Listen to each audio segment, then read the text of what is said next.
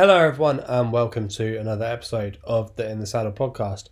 My name is Chris Loader, and I am joined by my guest this week, Katie Midwinter, where we'll be previewing the main ITV races for Cheltenham this Saturday. The meeting might not necessarily go ahead, but fingers crossed it does. They are expecting tomorrow, due to the cold temperatures, with concern that some parts of the track might be frozen. But fingers crossed they get the green light, and hopefully we have a good weekend of racing. But before we delve into it, Katie, how are things with you?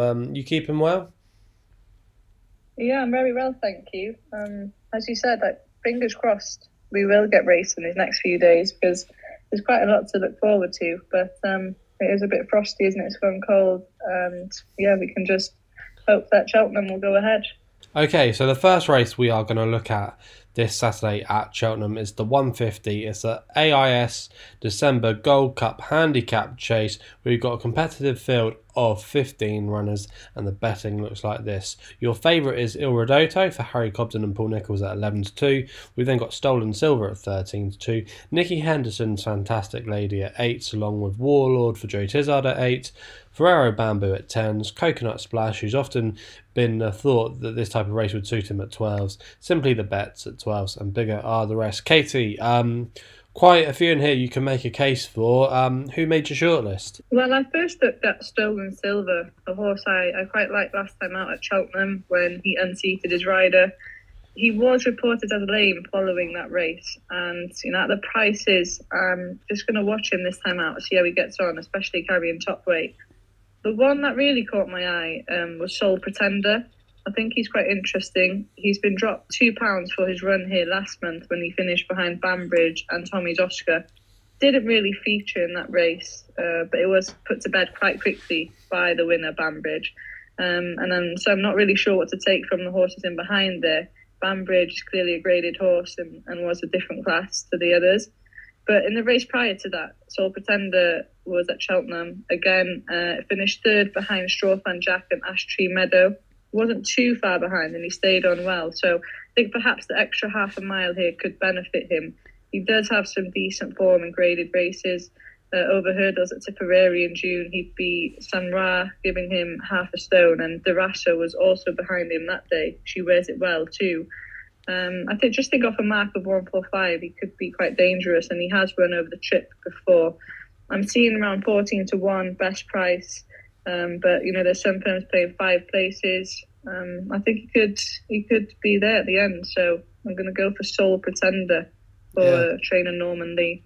Yeah, we've seen the Irish come and win this race in the past, and Sole Pretender might be able to upset the apple cart again. Michael O'Sullivan is a good claiming £5 jockey, and why not? Sole Pretender is for Katie. The one I really liked in this race was Nicky Henderson's Fantastic Lady, currently around 8-1. I put her up on my YouTube channel when she won the listed mares chase at Market Raisin over 3 miles back in November. She was actually officially rated that day 137, beating Zambella. Now Zambella went on to frank the form, winning the Houghton mares chase at Carlisle last month from really good style. Zambella is always a really decent yardstick. She often runs her race, and I just think that this horse could be suited by this big field scenario. She actually was raised £5 for that victory, and she's now off an official rating of 142. But because the entries had to be made earlier for this race, she's actually £2 well in, running off the mark here of 140. The yard are going well, operating at a 24% strike rate. I think she'll travel into the race really well. We know she stays further, so stamina shouldn't be an issue over the trip. I just think there's question marks over some of these, and I think she's a mare going places. And for me, Fantastic Lady represents a good each way bet there, around about 8-1. So she is my play in the race. So just recapping the selections then, I'm with Fantastic Lady, and Katie is with Sole Pretender. We now move on to the 225 at Cheltenham for the Unibet International Hurdle, a Grade 2 contest, and Epatone is your favourite here at 6-4. We then got I Like to Move It, your Great Wood winner at 15-8. Nappers Hill, who looks to complete a 5-timer at 4-1. First Street, your Jerry Fielden winner at 15-2. And Zafinian, the outsider of the field, at 100-1. Katie, this looks quite a trappy little race. I didn't think Epatante at the beginning of the week was actually going to line up in this race and take her chance, but connections have given her the go-aheads, and yeah, she's your favourite. What do we think about her chances here? Do you think her class will prevail, or are we going to side with maybe one of the other horses that are up and coming? Well, yeah, I know there's only 5 runners in here, but as you said, it does look quite a tricky one.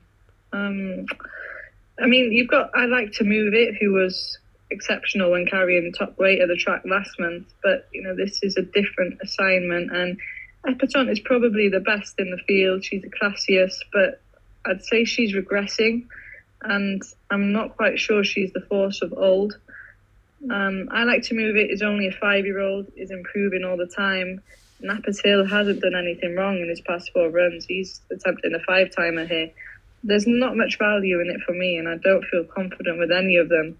But hopefully it'll be a good race, an exciting watch. I think of the 5, I'd just favour I Like to Move It because of his run last time out. It was just really, really impressive. And so I think, I Like to Move It could be worth sticking with. Yeah, that was the way I was kind of sliding here.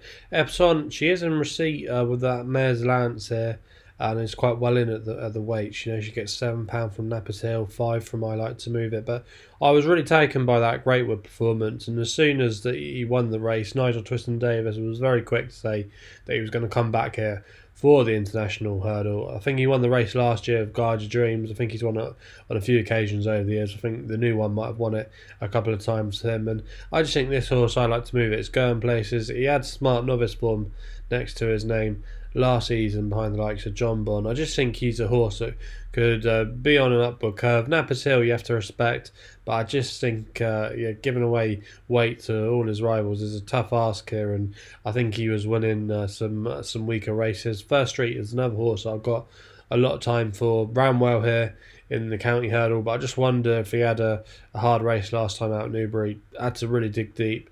But yeah, I think he's maybe not out of it either. So it's quite a trappy little race. But I think I'm going to agree with Casey and just side with I Like to Move It, who I think can kick on from his win in the Greatwood. Okay then, so we move on to the 3 o'clock for the Albert Bartlett Novices Hurdle, registered as the Bristol Novices Hurdle Grade 2 contest. And We've All Been Caught is your favourite here at 11 to 8 for Nigel Twiston-Davies. We then got Outlaw Peter for Paul Nicholls at 2 to 1. Thomas Marr, the interesting horse of the race, at 4 to 1. Grand Soir at 9s. And Max's Champ, Accidental Legend are your outsiders of the field. Casey, we were talking about this race off air, and I think we were quite keen on the chances of We've All Been Caught. Do you think he's going to get the job done here? Well, I think you can make a case for the 4 at the top of the market. They've all been winning, and they could show further improvement. But yeah, as you said, We've All Been Caught. He ran really well in a Grade 2 here last month, and he has that previous experience at the track, which always helps. So I think he's the one to beat. It's not a race that I'd be getting too involved in, because these are young horses. We haven't seen too much of them. But I did look into the form of Thomas Moore for the David Pipe Yard. His win last time out at Wincanton was really eye-catching. He beat Twin Power by 57 lengths. Twin Power is still a maiden, having run 3 times under rules, but on debut in January, he finished a length and a quarter second to Rosie Redrum in a bumper, giving her £23. And that caught my eye, as I'm a big fan of Rosie Redrum. And, on that form line, it would suggest that Twin Power is quite a decent horse. But he just maybe hasn't taken to hurdles very, very well. But for Thomas Marr to beat him in the manner that he did is quite impressive. There isn't much to go on with the first few, as they haven't been seen under rules too often yet. But I quite like that form line. He's run a point-to-point over 3 miles as well, and his maiden over 2 miles 7. And this is over 3 miles, isn't it? He appears to stay well. He did look quite quirky in his maiden win at Worcester, hanging a bit. But I think he's interesting. There could be more to come from him. So I'll be interested to watch Thomas Moore, see how he gets on. But We've All Been Caught. He should be winning, really. Yeah, he was a real eye-catcher, as you say, last time out.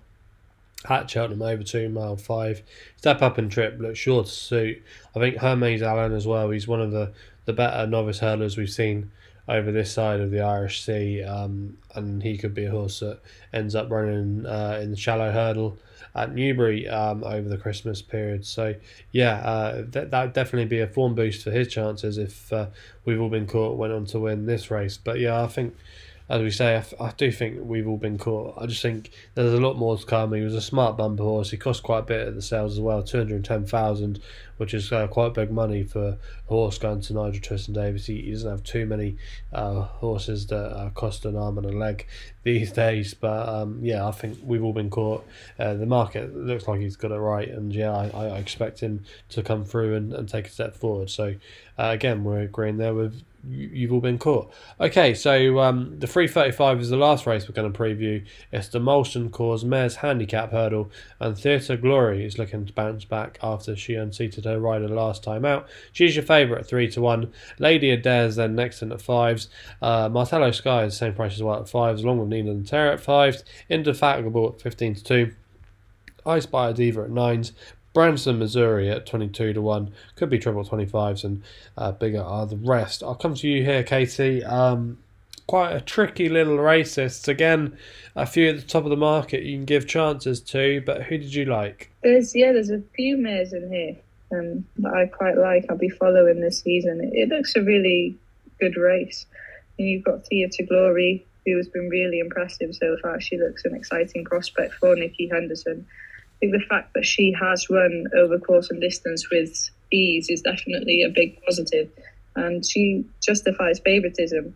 But it does look a competitive race. I'm a big fan of Indefatigables, but I think she's becoming difficult to catch on a going day and has been quite inconsistent. So I'm not too confident in her at the moment, although she was only beaten a neck in this last year by Martello Sky. I think Martello Sky will be quite dangerous once again as she's trying to win this race again this year. She had quite a battle with Molly Ollie's Wishes at Wetherby last month in the listed mares hurdle there. I think on that form she should be up for this.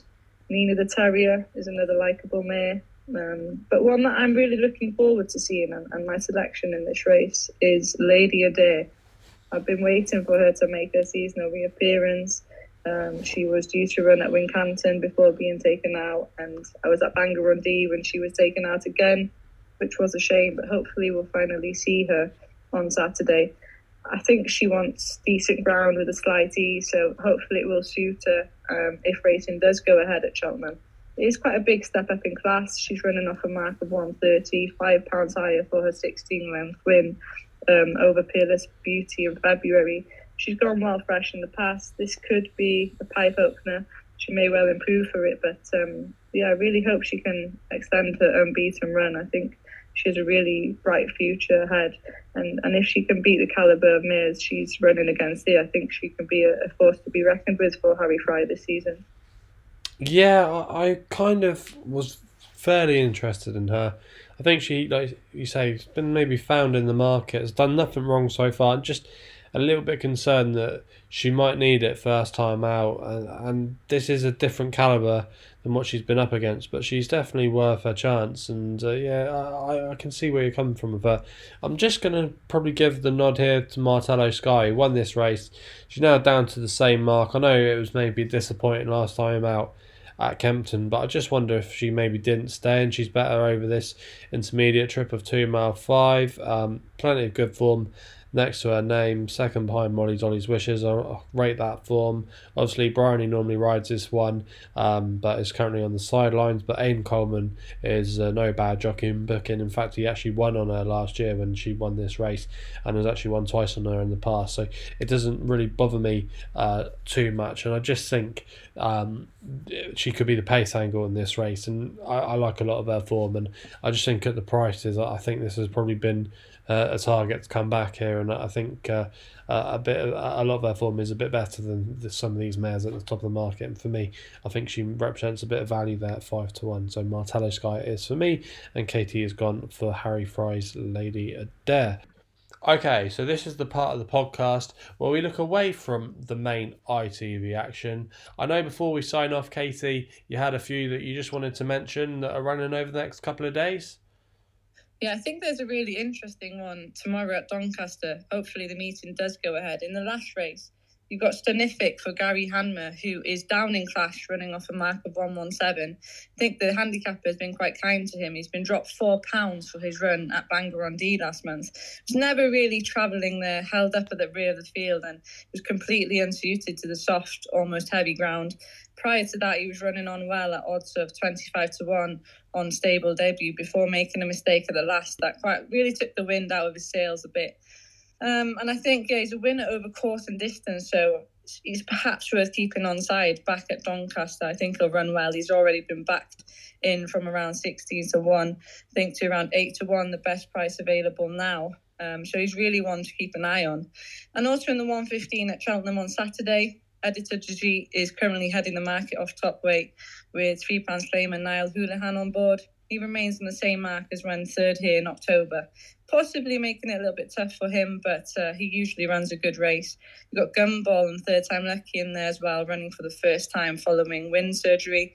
They'll both be worth watching, as is Time White, who bolted up at Ascot before disappointing last time out. And Dolos, his stablemate, is the mount of Harry Cobden. He'll be a lively contender. And I think Third Time Lucky, he showed a lot of potential as a novice, but didn't quite progress as much as the likes of Edwardstone. I think he could still be useful, so I'm looking forward to seeing what he can achieve this season. Okay, so that is it for this week's edition of the In the Saddle podcast. Thanks again to Katie for giving up her time. Hopefully we've pointed you in the direction of some winners at Cheltenham on Saturday. But before we sign off, please remember to follow us on all the major podcast platforms where we're available to listen to on Spotify, SoundCloud and Apple. Also as well, you can follow us on the social media channels of Twitter and Instagram where we're available at In the Saddle Pod. Please remember to always gamble responsibly and we'll be seeing you again soon.